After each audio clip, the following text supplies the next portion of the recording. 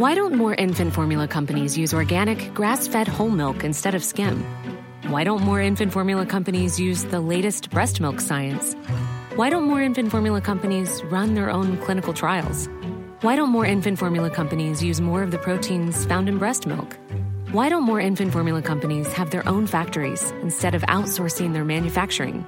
We wondered the same thing. So we made ByHeart, a better formula for formula. Learn more at byheart.com. Millions of people have lost weight with personalized plans from Noom. Like Evan, who can't stand salads and still lost 50 pounds. Salads generally for most people are the easy button, right? For me, that wasn't an option. I never really was a salad guy. That's just not who I am. But Noom worked for me. Get your personalized plan today at Noom.com.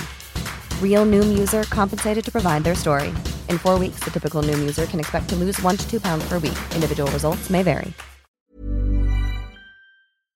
On DAB+, online, via the TalkSport app, and on your smart speaker. The Women's Football Show With Leanne Sanderson. Absolutely first class on TalkSport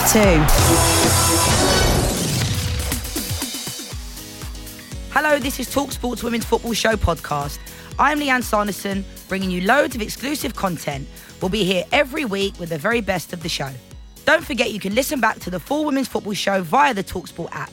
This week, we're on Monday at 10 p.m, so swipe for the TalkSport 2, find Monday, and you can listen in full to the show then. I was joined this week by highest-capped lionesses of all time, Fara Williams, to chat about her inspirational career and what her future plans are. Fara, how are you? I'm absolutely hanging, if I'm deadly honest. Can we have a little bit I'm not sure of I could say that, but yeah, I had a 40th party on Saturday. And yeah, I'm a little bit tired and my feet are really, really hurting. I saw the heels you were wearing. Yeah, now I know why I don't wear them. Yeah, it was a good night though, wasn't it? It was your I can't believe you're 40. Like, you still look about 25. Thanks. And you look great, but I just can't believe that you're 40 years old. Like, you and I have known each other since I was 9. So you would have been like 13. Yeah. And it's one of those ones. I remember when we first met at Hackney Marshes and I was watching you and the other players and I thought I want to be like them when I was older. And then who would have thought we'd grow up to be, teammates?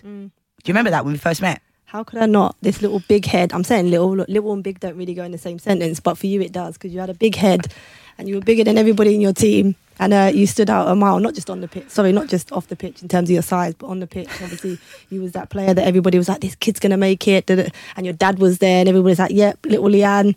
Little? I was like, what part is she little? She's definitely not little, but yeah. I was bigger than everybody. Like, I remember when they tried to make me play in my own age group, because I always played like 2 or 3 years above. And they tried to and the players were like running through my legs, literally. That's how small they were in comparison. But Farah, you've had an incredible career. When I look back on everything you've achieved, like, did you ever imagine that you would go on to achieve all the things you have done? England's all-time cap, male or female. It's incredible. Yeah, I mean, did I ever think it? No, definitely not. I mean, you know what it's like when you're young, maybe a little bit different for you. You probably saw people that you could aspire to be like, especially because you come through the Arsenal setup. Mine was a little bit different. Lived on an estate, kind of went through youth clubs, trying to get myself seen so I can get into a team. And obviously the game wasn't professional, so did I ever think that we'd be where we ended up? Definitely not. But obviously super proud of what I did and, the journey that I chose, because I could have gone on different directions when I played different teams. I could have gone to America, kind of wasn't the right timing for me.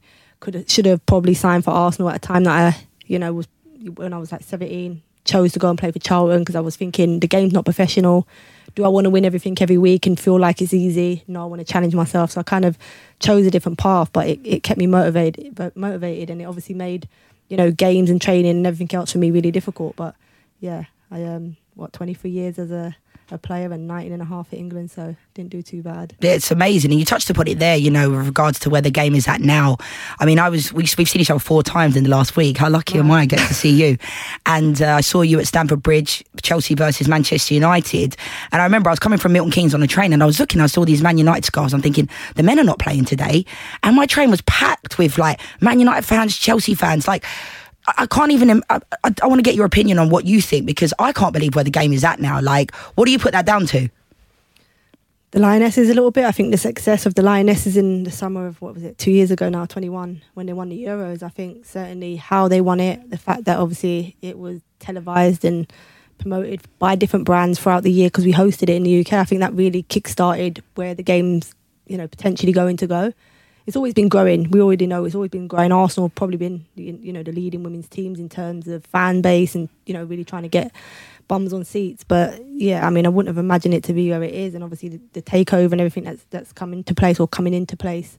I'm excited to see where we can take the game. I'm also a little bit apprehensive. I want sustainability in the game. I think, what we've paved the way for this generation, I'm hoping that, the game is able to then sustain it and, pave a way for the next generation. So we have to be careful where it goes.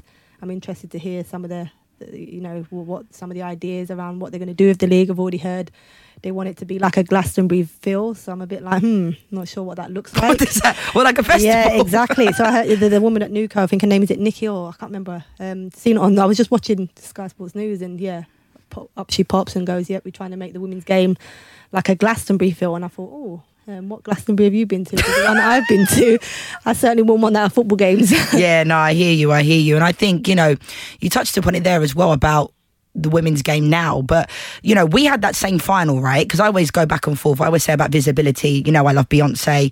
I go to watch Beyonce because I know she's coming to the O2. I don't just wait outside. Whereas when we played, there wasn't much visibility. The Lionesses were all over Tower Bridge, London Bridge, and rightfully so during the Euros. But we had that same final 10 years before, England, Germany. Yeah, we got battered, but and it was on the BBC, but nobody kind of knew about that, right? Yeah. And I always say, I don't know how you feel about this, but I don't think the quality's necessarily got better. I just think there's more visibility, because when I look at my team at Arsenal and I look at your team when you're at Everton, Charlton, there was good players, wasn't there? No, I think that's exactly what it is. And there's an argument that this generation or fans of this generation will say that we're a little bit bitter, a little bit jealous of what we're now seeing. But for sure, I think the players that we played with and competed with every single week, the quality was just unbelievable. Some of the players, as you said there, your Arsenal team was untouchable. Winning a quadruple. Who can say that they'd do that now in the women's game? I don't think so. But certainly, I think the visibility has made more people watch. Which obviously then, because more people are watching, we seem to think that they're better. The problem is, the people that are now watching are new fans to the women's game and probably have never seen the history of the women's game, so they can't compare the two.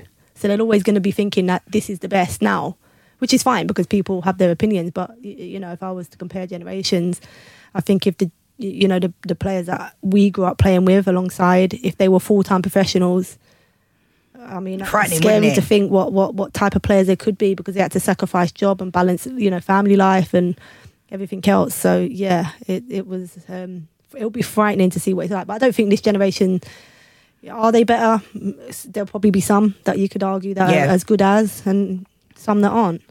Yeah, and obviously I did your podcast last week with you, and we spoke a lot about, everything. I mean, you've been on Match of the Day, a couple of weeks ago, and it's absolutely incredible, your transition, because obviously we talk about my transition from being a player into a pundit, and you've done exactly the same thing. And we touched upon it last week about kind of the online abuse that we've got. Can you just touch upon that a little bit, for your own personal experiences and how you handle the abuse that you get online? Do you know what? I'm one of them. You know what I'm like. I trust the people that I'm around. I trust that, the feedback that they give me, advice that they give me, that they're real with that. I'm lucky to have, people that are honest around me. And what it's like as a player, I was the same. I'd analyse myself right to the bottom, from top to bottom, and make sure there was nothing, no gaps or whatever missing. I never missed anything in terms of my analysis.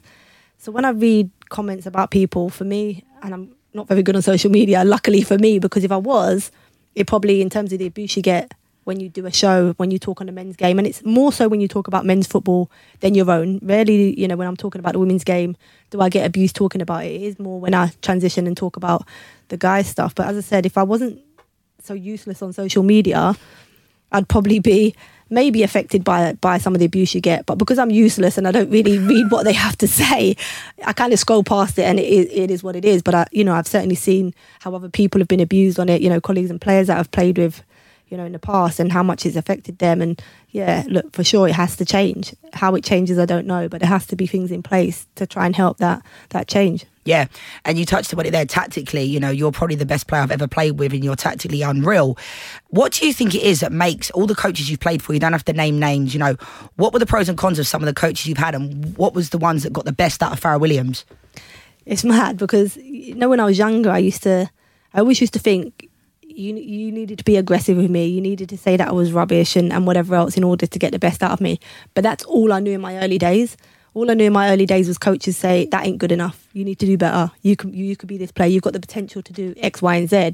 So I was always trying to live up to that expectation of what I could be. I mean, Hope and Mo were obviously very good for me in terms of encouraging me to do my coaching badges, which then made me analyse the game a lot deeper than probably other players would, because they probably wasn't thinking about coaching or the after game.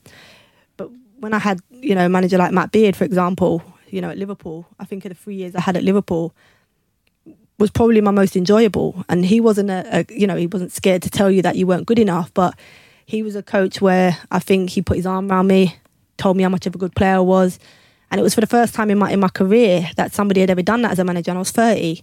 And at first I was thinking, this is a little bit uncomfortable because I wasn't used to it.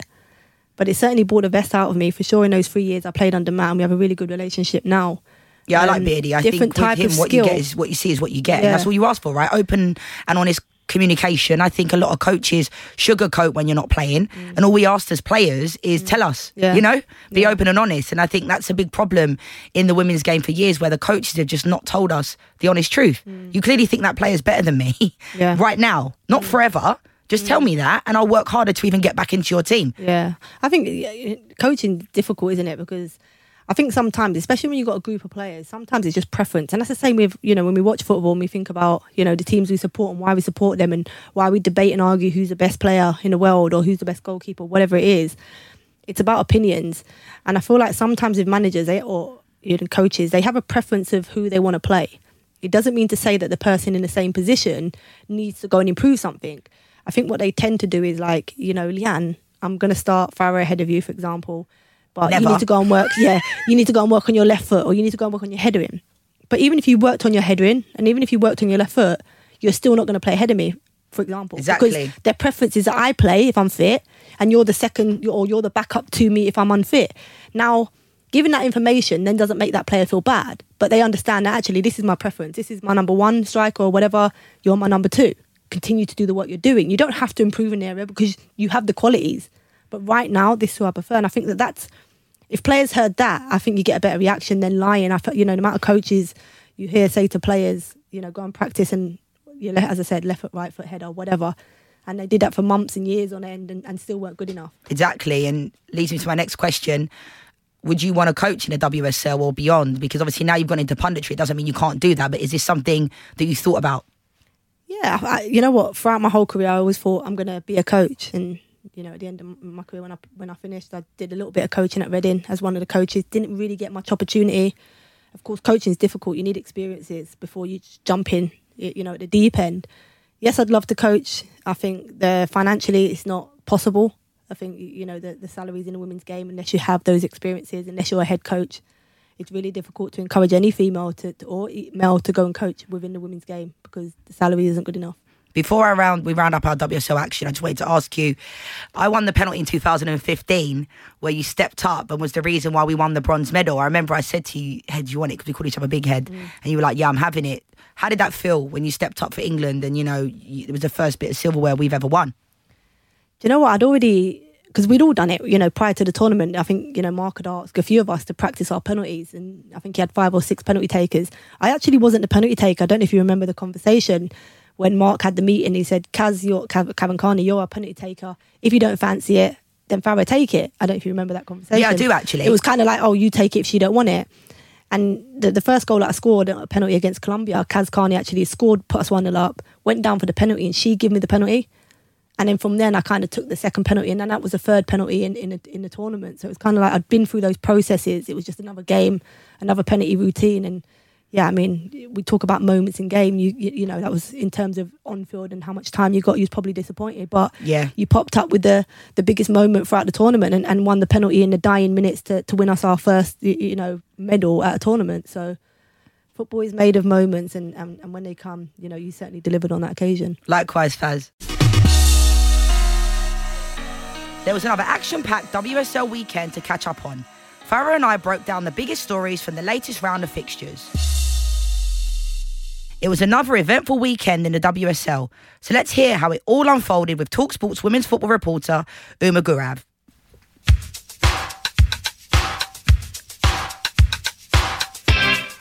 After a busy week of Champions League and Conti Cup action, the WSL was back. Chelsea rounded off a perfect week, having just qualified for the Champions League knockout stages. They put 3 past visitors Brighton, 2 of those coming from who else but Lauren James. And her fellow Lioness Fran Kirby also made it onto the score sheet. The Lionesses again stole the show as Manchester United held on to beat Aston Villa. Nikita Parris' 2 first-half goals proved enough for the win, although Rachel Daly managed to pull one back as she slotted a penalty past Mary Earps. Arsenal travelled to Liverpool desperate to put things right after that shock defeat in their opening game of the season at the Emirates. Club legend Viviana Miedema put them ahead from 20 yards out in what was her first goal since picking up an ACL injury in December 2022. Caitlin Ford then smartly finished off a cross to make it 2-0. It was the perfect way to celebrate Jonas Eidevall's 100th game in charge of the club, and it was also a very happy birthday for the Arsenal boss too. Manchester City kept their title hopes alive with a 2-0 victory over Tottenham. Club record signing Jill Roord's out with an ACL injury, but City prevailed thanks to an early own goal and a 13th goal of the season from Bunny Shaw. She now leads the race for the Golden Boot. A huge relegation battle saw West Ham conquer Bristol City 2-1. Bristol City are still winless at home and look like they'll need nothing short of a miracle to avoid the drop. And it was Leicester who beat Everton in that mid-table clash. Janice Kyman's wonder strike gave the Foxes their first win in 9 games, but it leaves Everton far closer to the danger zone than they'd like. At both ends of the table, it looks like this WSL season is going down to the wire. So Farah, Chelsea 3, Brighton 0. Another week, another Lauren James masterclass. Is there any other more talented player than Lauren James in the world right now? I mean, people will always say I'm biased towards Chelsea, but yeah, I think we've known Lauren James for a long time. From 14, when I was at Arsenal, she was training with the first team. Sounds normal for us, right? But in the modern day women's game, you have to be 16 to train with the first team. So she's been around a long time. I've seen, the ability that this kid's got, and at the minute, I don't think anybody can touch her. The things that she does with the ball. I mean, her goal yesterday against Brighton, the execution of it, the ball's behind her. The ball's behind her. She's wrapped her left foot round it into. I mean, she's bow-footed. She scores, different types of goals. She doesn't even have. She's a bit like Kelly. They don't have to be in the game or involved at every moment of the game, but they produce the magic when it's needed. And yeah, I mean, she's on a really good scoring run at the moment. In the absence of Sam Kerr, really helps. I just don't think there's anyone better than her currently. Yeah, I agree with you. I mean, I think we could do a whole show on Lauren James, and I think players like you and I really appreciate naturally gifted players like Lauren James. I feel like you and I were both the same like that. Football was kind of not easy for us, but when it comes to the technique and all that, I see Lauren James, a lot of the way she plays, not the same position as you, but very similar. And that topped off a really good week for Chelsea, obviously topping the group in the Champions League. Real Madrid against Real Madrid are now out. How, much do you think Emma Hayes will want this Champions League? I know she won it with us at Arsenal, and she's often quick to remind people of that. She was our assistant. But how much do you think she'd want to go out from Chelsea winning this Champions League? Yeah, I think that's the ultimate for her. I think, what she's achieved and how she's transitioned this Chelsea women's team over the, 10 years that she's been there has been phenomenal. The way they compete on every level. So it's certainly something I know, will be at the back of her mind. And not just her, I think the players will want to do it for her as well. I think it will be difficult. I think, obviously Barcelona are probably the team that they'll have to beat along the way or in the final in order to do that. And I think that they're a very, very good team, as we know. But Sam Kerr being injured, I think that plays a big part in whether they can or can't win it. I mean, I know they've brought in a replacement, whether it was needed or not. That's what I wanted to ask you, because that was actually my next question. Maya Ramirez came on into the game yesterday. You could see a glimpse of what she's about. But do you think Chelsea needed to make this signing? Obviously, they've got Aggie Beaver-Jones, Mia Fischel, Lauren James can sometimes go in the 9, Fran Kirby. World record-breaking fee, 425,000. Do you think Chelsea needed a player like that at this moment in time? I'm not sure. I'm not sure she's the ideal replacement for Sam Kerr in, the short term. Will she still play alongside Sam Kerr if Sam Kerr signs a new contract, after this year when she comes back from an ACL, how that looks for her as a player fighting in this Chelsea team? As you mentioned there, Fischel can play up there, and I think she gives them a different dynamic when they play, in terms of how she play into her. She's very good at holding up the ball. Players can work off of her, something Chelsea have never been able to do before.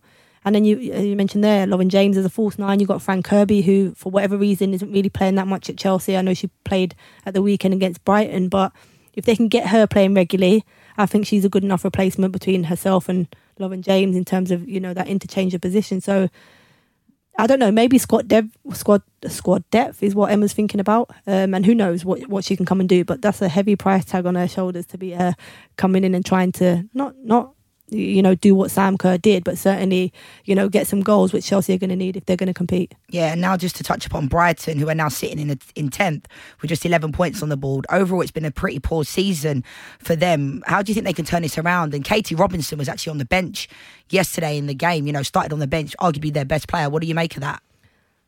It's a difficult one. I think Katie had a fantastic season last year.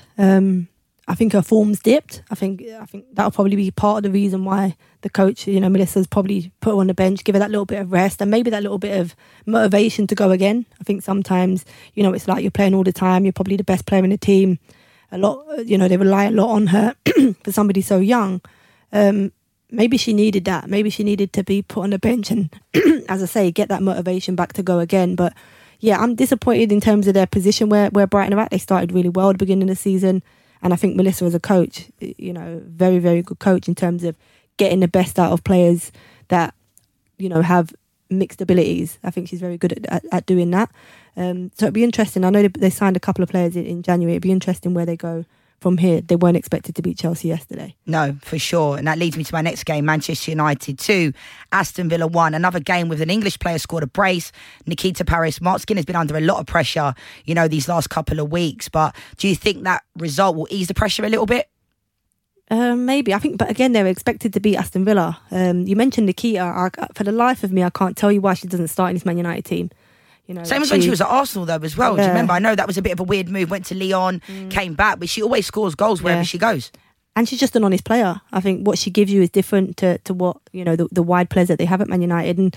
And she started the season in form in terms of goals. Every time she's played, she's pretty much scored. So to drop somebody like that and try and get some consistency out of other players, for this season, I've been kind of baffled by it. I thought she had a really good season last year. Unlucky to miss out on the World Cup squad. And then I think she started the season well, and for some reason, Mark doesn't seem to want to play her, but when she plays, she produces, and we saw that again yesterday. And I think that's where the fans' kind of discontent came from at Stamford Bridge last week. She started on the bench again, and she's always scoring goals. And for the other team, Aston Villa, Carla Ward, she said post-match that she felt like her side dominated the second half, but the highest level of women's football, it's hard to leave yourself with a hill to climb in the second half, in a situation like that. Carla Ward, Aston Villa was so good last year. What do you make of their season so far, and why do you think it's been so different? Maybe expectation that they've put on themselves. Maybe players trying to live up to that expectation probably don't have it, in them, to kind of deliver on that level yet. They've also lots of changes. They brought a lot of attacking players into the squad. You think about the likes of Jordan Nobbs and Lucy Staniforth, who played a lot of football last year, not getting into the team this year. We saw Kenza Darley injured. Her and Rachel Daly had a really good connection last year. It's an interesting one. Are the players to blame? Partly. As a coach to blame? Also partly. There just really is a lot of inconsistency there. I think they've got a good squad. I think if they can come together, they could get a run of games behind them. I know this one makes it, another defeat in the last 6, but they won 3 of the last 6.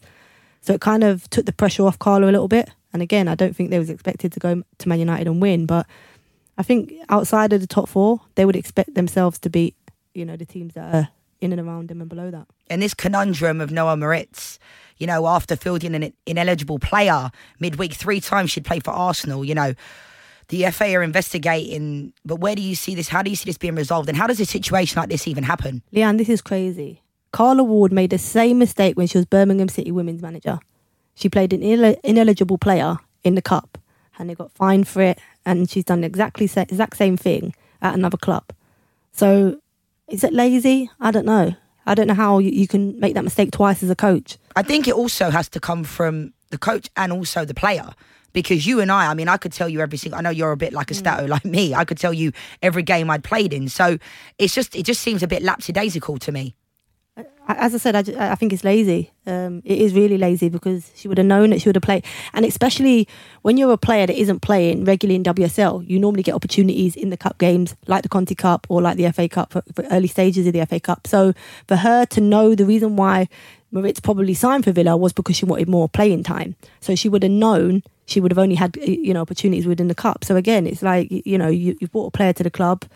Is it a player that you wanted? Is it a player that the club have taken on? Because if it's a player that you wanted, You should know more than what you've shown you know about them. Yeah, and moving on to our last game, our two former sides, Liverpool 0, Arsenal 2. Another win for Arsenal keeps them right in the title race, thanks to Miedema and Ford with the goals. Miedema was out for 310 days in total with the ACL injury. But how important is it that she's back again and scoring? Yeah, I'm glad she scored. I absolutely love Miedema. You know, for at one point, obviously before the injury, was one of the best players in the world for sure. Certainly competing with that. You know, those injuries take different amount of times for different people, and people's bodies react differently, and rehab, you know, goes differently. So comparing one ACL injury to the next is really difficult. And obviously she's had a harder time coming back than maybe some of her teammates. But her goal yesterday just shows the quality that she has.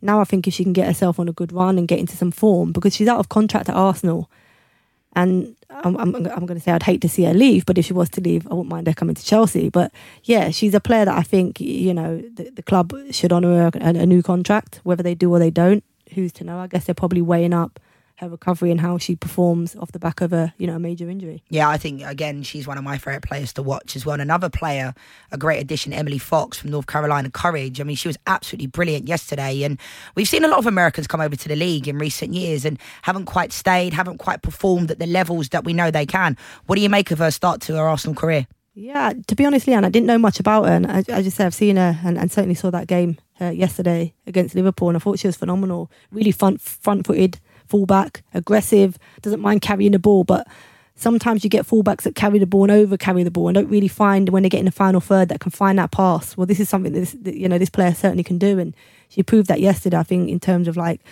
dribbles, I think she was one of the highest, pass completion, tackles, duels. So, I mean, deserving of a player of the match performance. But I'd like to see this continued. It's easy to have one or two good games, and she's obviously got to settle into the country, but she certainly looks like a good addition for this Arsenal team. Yeah, for sure. And then your former club, Liverpool, poured that at the office.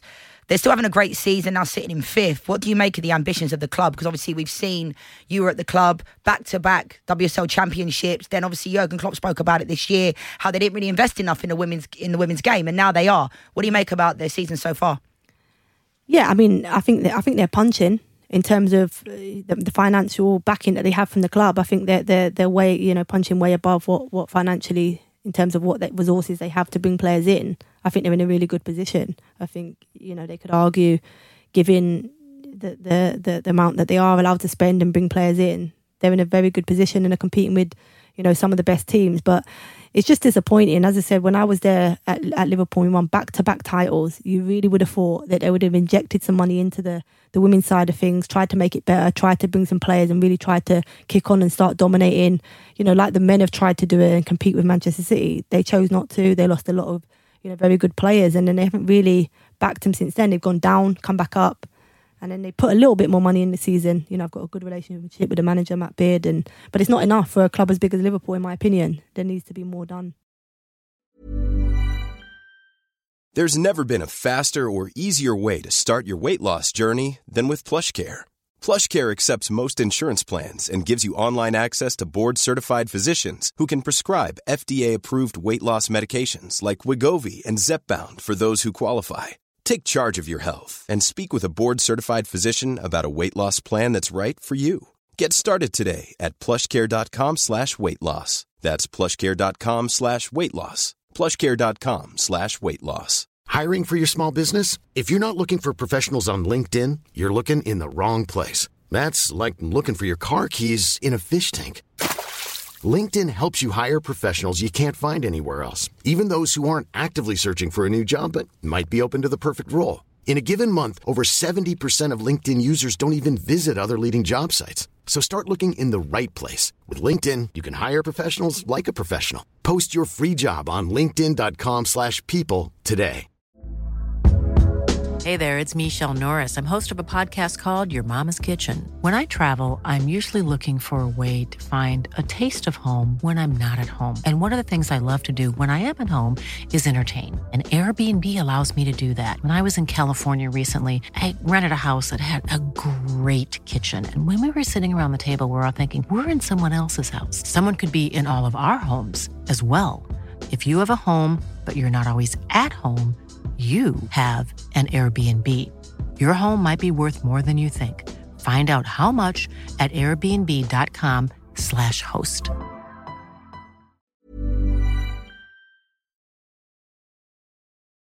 Next up, we're going to talk about, Farah, Tottenham 0, Manchester City 2, a touching tribute to midfielder Jill Roord, who's sadly another player that's ruptured their ACL in the game against Manchester United midweek. When the players scored, they run over to the dugout and Lauren held up a shirt with Roord's name on the back. How much of a loss is Jill Roord going to be to the team this year? Huge. I think in terms of them signing her, it was a big signing.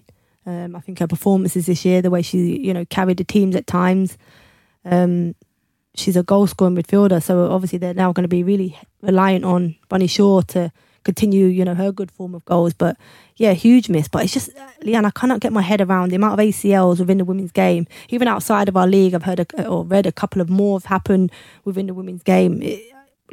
How nothing has been sorted or resolved or tried to make this situation a little bit better. You just hear week after week, new ACL injury within the women's game. So, something needs to be done there for sure. It's just disappointing. Yeah, I mean, we could probably do a whole show on this because I've had the injury myself. You've had your fair share of knee injuries. But I think, I agree with you. If it was in the men's game, I feel like, there'd be more done about it. And again, it's almost like we're desensitized to the fact that, it's just another player, and everybody kind of just goes on board. But hopefully, things can start to get a little bit better.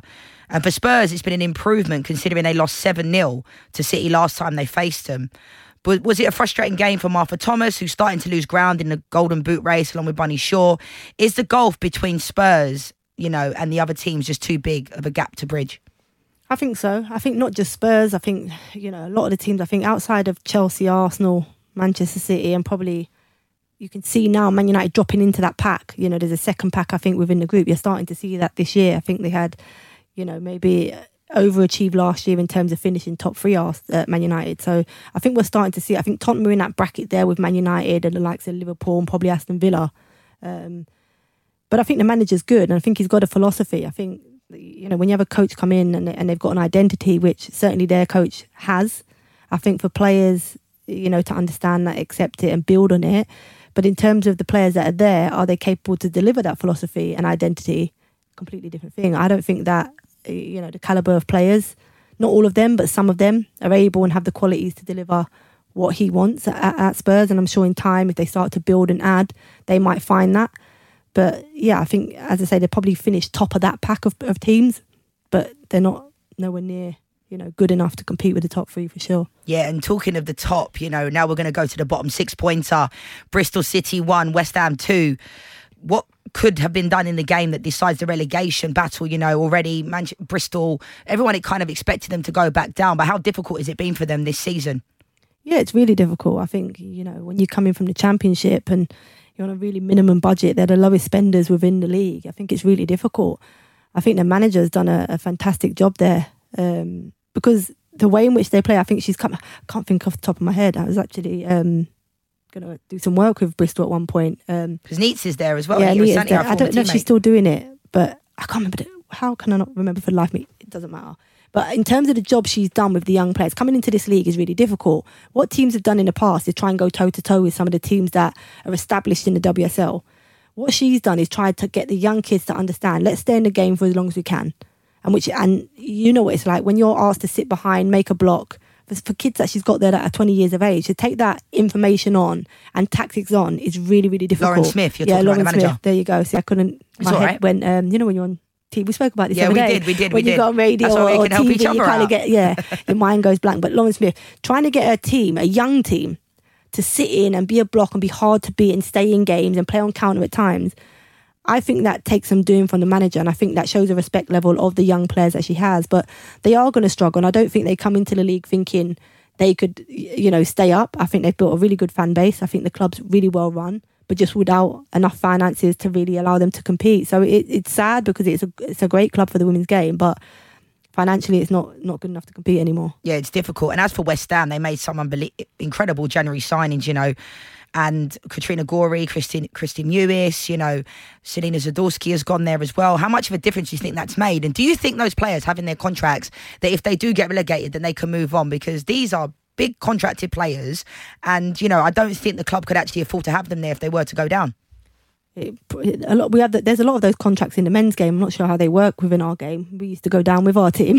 Not that I'd ever went down. I was about to say that. But you would go down, and then obviously you stay down there and try and get yourself back up. But luckily for West Ham and luckily for Ryan Skinner that they made those signings, because I thought they were really poor in terms of their identity. I don't really see one there.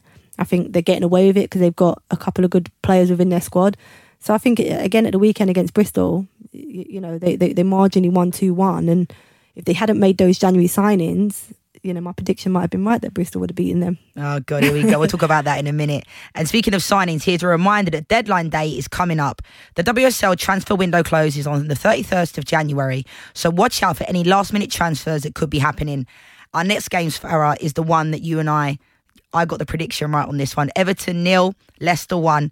Huge confidence boost for Leicester after not winning in their last 9 games. But considering where Leicester were at last season, are they being given enough credit for what they've done so far this season? You know what? At the beginning of the season, on my podcast, I was really giving them, a lot of praise. I think the transition and obviously the summer signings that they had, I thought they were really, certainly changed or looked like they turned a corner. They were really aggressive in their play. I think they were front-footed. They were probably covering a lot more ground than other teams could cover, and which kept them in games. And they certainly give the likes of Chelsea and Arsenal a good run for their money.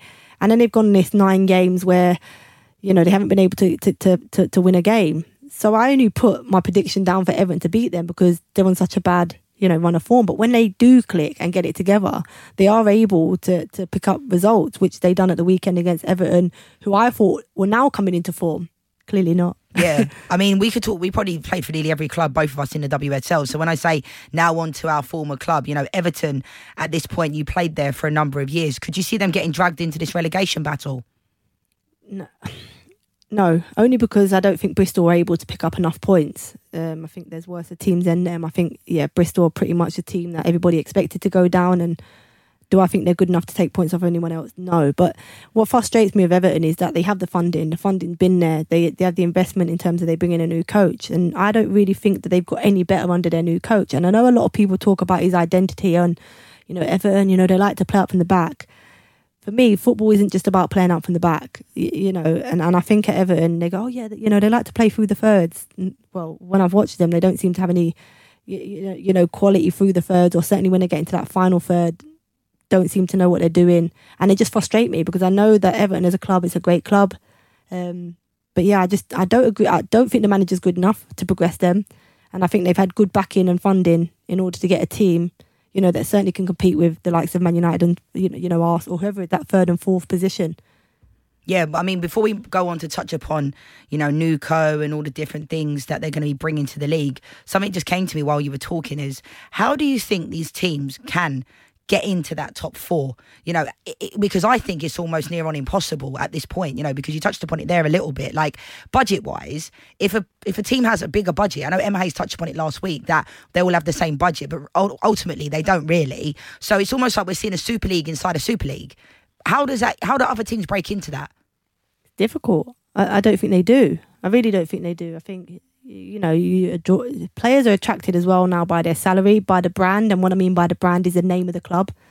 That brand is bigger than anybody else. And it drives people to want to say that they play for that club. So the likes of Liverpool, if they had a bigger budget, there will be players that will be drawn to them. So, they could potentially, with funding, be a club that could break into that top 3 because they have the name that carries it.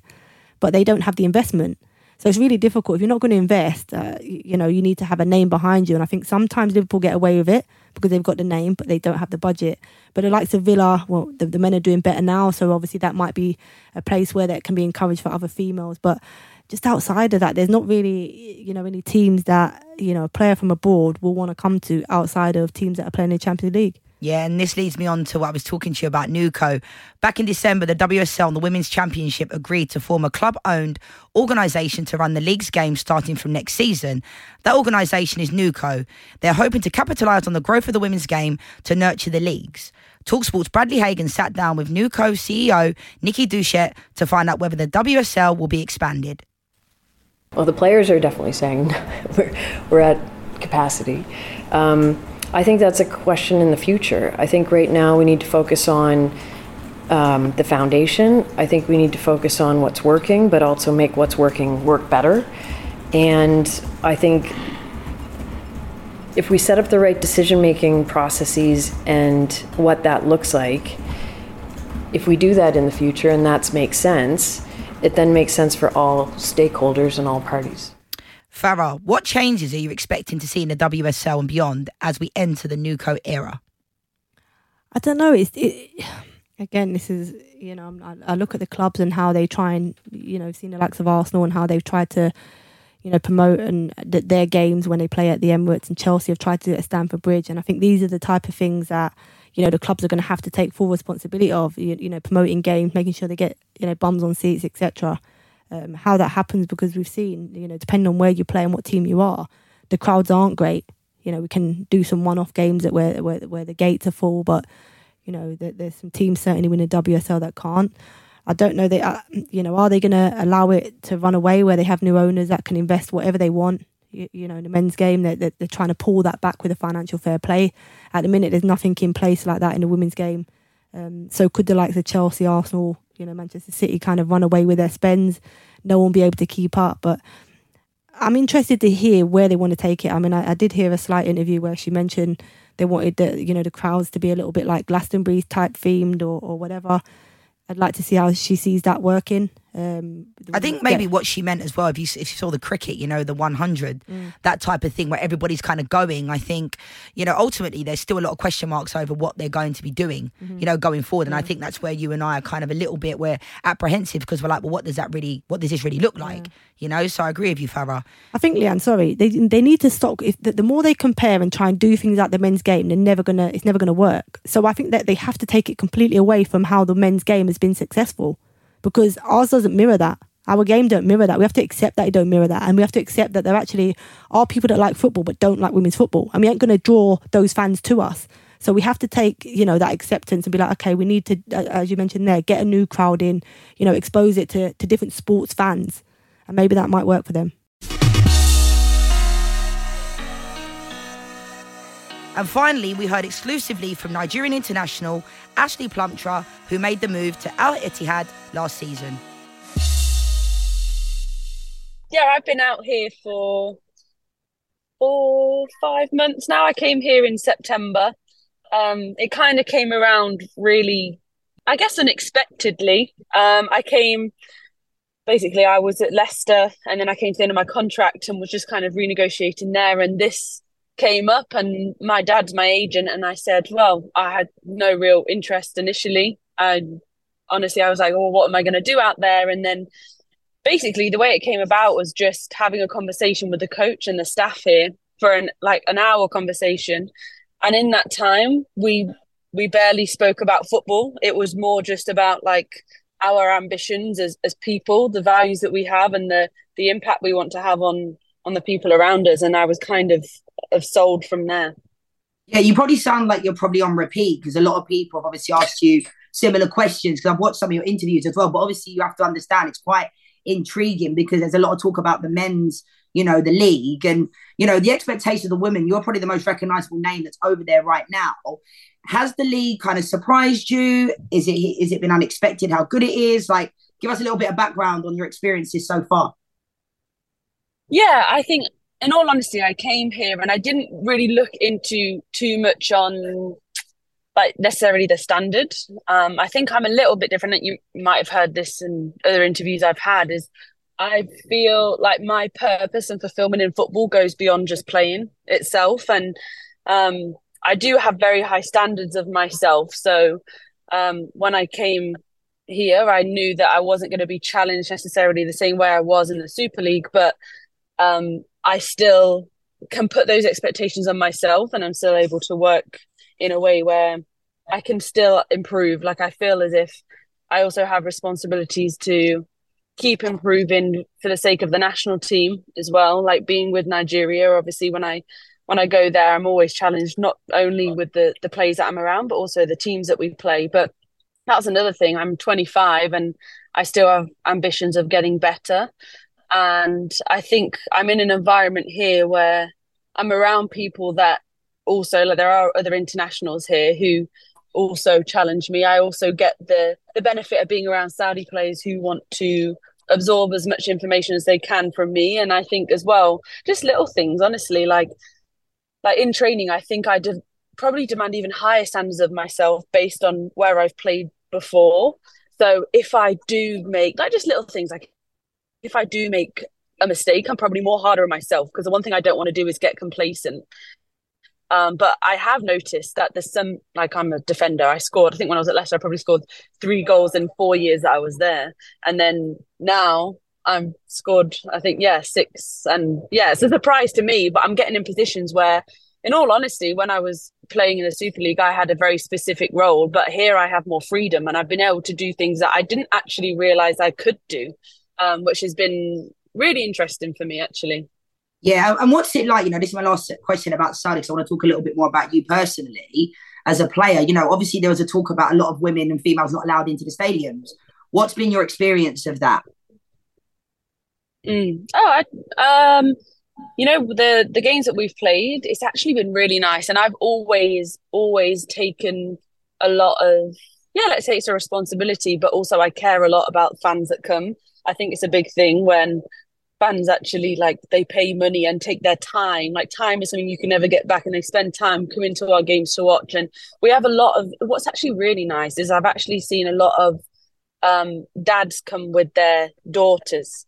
Like, there are a lot of female fans that come, and mainly like aspiring female football players out here that come. And because we don't have necessarily all the time, we don't have huge crowds. We did in our derby game, but it allows it in a way to be a bit more personable, so we can actually see them after the game, have pictures, speak to them. And also what's also nice in this city is we can go out and people can recognize us and also talk to us. Like, I went to breakfast like a couple of days ago with a teammate, and some girls who are footballers out here came, and we can have chats with them. Like, that's a big thing for me. Like, I don't want to just be someone that can't be I can't actually have like chats with these fans and these people. Like, I'm very big on having individual interactions with people, and how can I impact. That's like, obviously people made so many comments about me moving out here, but I'm very big on knowing individuals. Like, I always say, I can't change,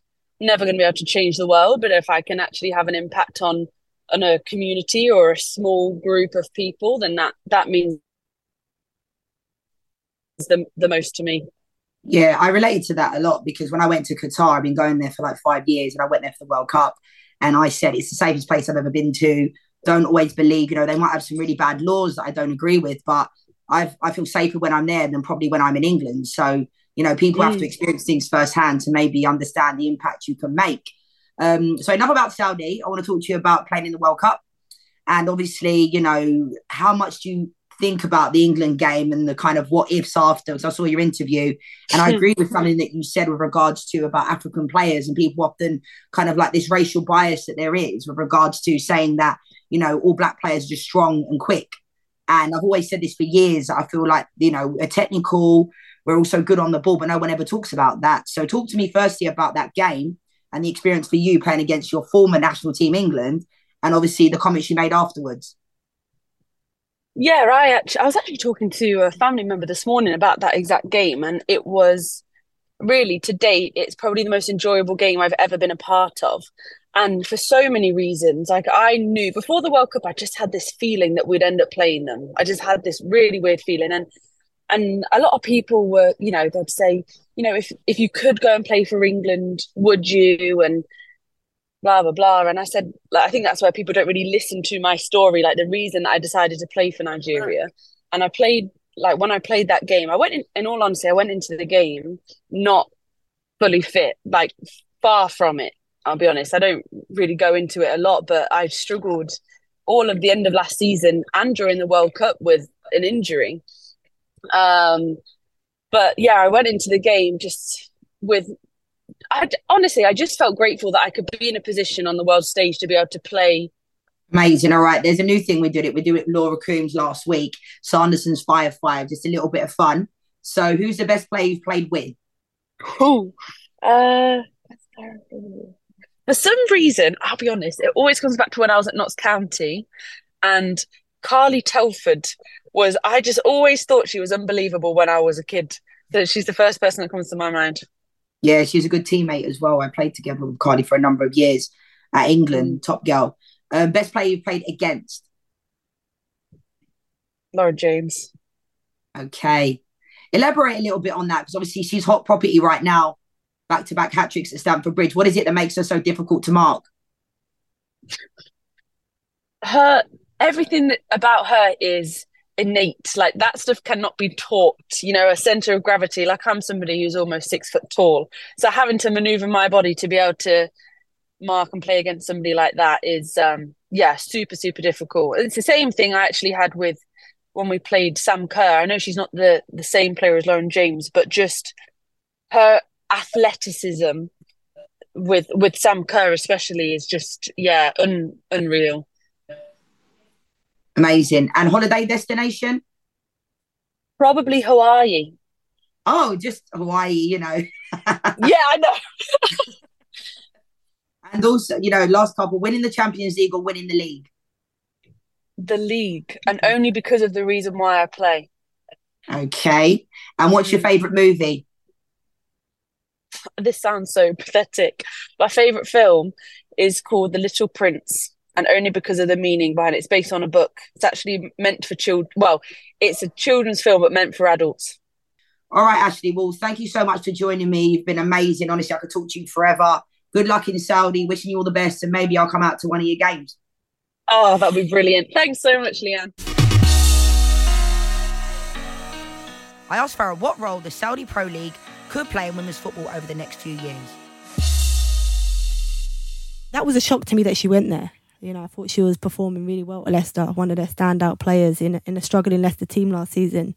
And I thought, you know, for a player like that with ambition, I thought maybe she'd go to a WSL team or a team within Europe, you know, playing in the Champions League. I thought that would have been her next step in terms of her progression. It's certainly, you know, playing in the World Cup for Nigeria. So I was shocked to see her go to a league that is a developing league.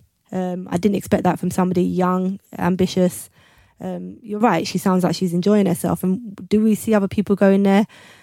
You've seen what happened, you know, with some of the men's players, and Jordan Henderson in particular. You know, it sounds great, and financially, you know, obviously the rewards of that. But the lifestyle maybe don't probably live up to what they're used to, and they probably can't do the things that, you know, they can here in, you know, in England or in Europe. So I think it'll be an interesting one. I don't think the league is at a level where if you go there and you're an international footballer, and certainly not a lioness, will you be able to sustain a level of you know, quality to be able to be picked for your national team? Yeah, I think judging by what Ashley was telling me, and I really related to her because she obviously thinks about life outside of football and kind of doing it for the greater good. And that's something she really cares about. And that's something that I've done, you know, when I've gone to other countries, some people might not have understood. So the question is, if you were asked to go towards the end of your career, would you go? I'd run there. Well, it depends how much they're paying. I would have run there. With some of the finances you hear, you can't deny it. You know, certainly in the women's game as well, completely different to the men's. I think financially, you know, you're not paid enough money or good quality of money to be loyal to clubs for that example. So, yeah, if I was coming towards the end of my career and I was offered, you know, a good salary to go away, it's nice weather, I wouldn't say no for sure. And that's all for today. Thanks so much for joining us. I'll be back next Monday for another instalment of the Women's Football Show, where we'll break down another round of WSL fixtures.